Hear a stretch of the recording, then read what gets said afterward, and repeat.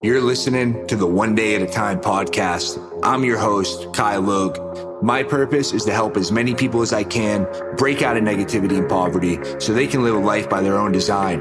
This podcast is designed to show you exactly what it fucking takes to be successful and get what you fucking deserve. There's no fluff, no bullshit, just real people who turn a negative into a positive by taking life one day at a time. I've seen the good, I've seen the bad.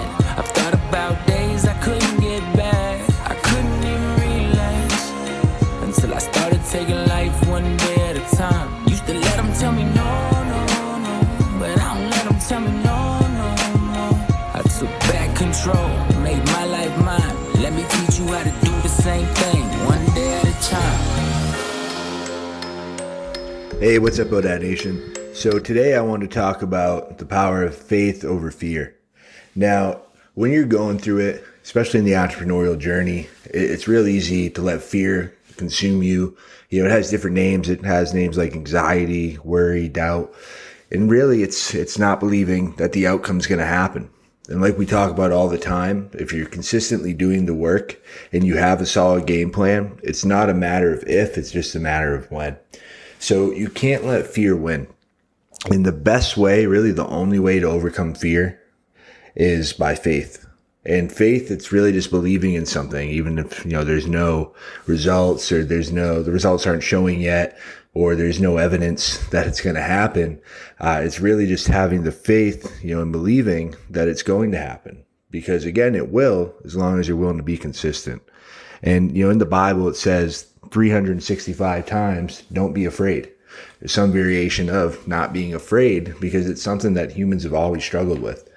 So really you have to have the faith, if you're Christian, look to God, look to Jesus, and believe that it's going to happen. Because if there's something that's in your heart, if there's a desire you have that's strong enough and you back that faith with action, 100% it's going to happen. You just have to keep pushing through. And every time, I'm going through it and I get in that state where, I let fear overcome me or doubt and, I'm worried about all the what ifs.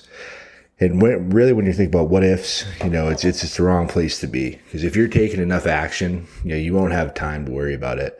So the best thing to do, again, is be real clear with your goal, know what you want, and have actionable steps to get there. So Andy Frisella talks about the power list. I'm a huge proponent of it. The best thing you can do when you wake up or even the night before is writing down the 5 activities that are going to get you closer to your goal. Now, don't make them stupid activities. I tried to share this with some people and they're like, hey, I'm doing my power list every day, but I'm not getting any closer to my goal. And I said, okay, well, what are you putting down? And they said, well, I'm doing my laundry. Like, doing your laundry is not going to get you closer to your goal. So it's really, clear, actionable steps. So if you need to make a certain dollar amount in your business, and you break it down that, you're making cold calls, 2 hours a day cold calling or a certain number of cold calls, really whatever actionable steps you can do to get there. If you're trying to lose weight and get in shape and be, hitting whatever metrics those are, like, lifting a certain amount of times or, eating under a certain amount of calories or hitting your protein goal. So really clear, specific goals that are going to get you there, and then just have the faith it's going to get there.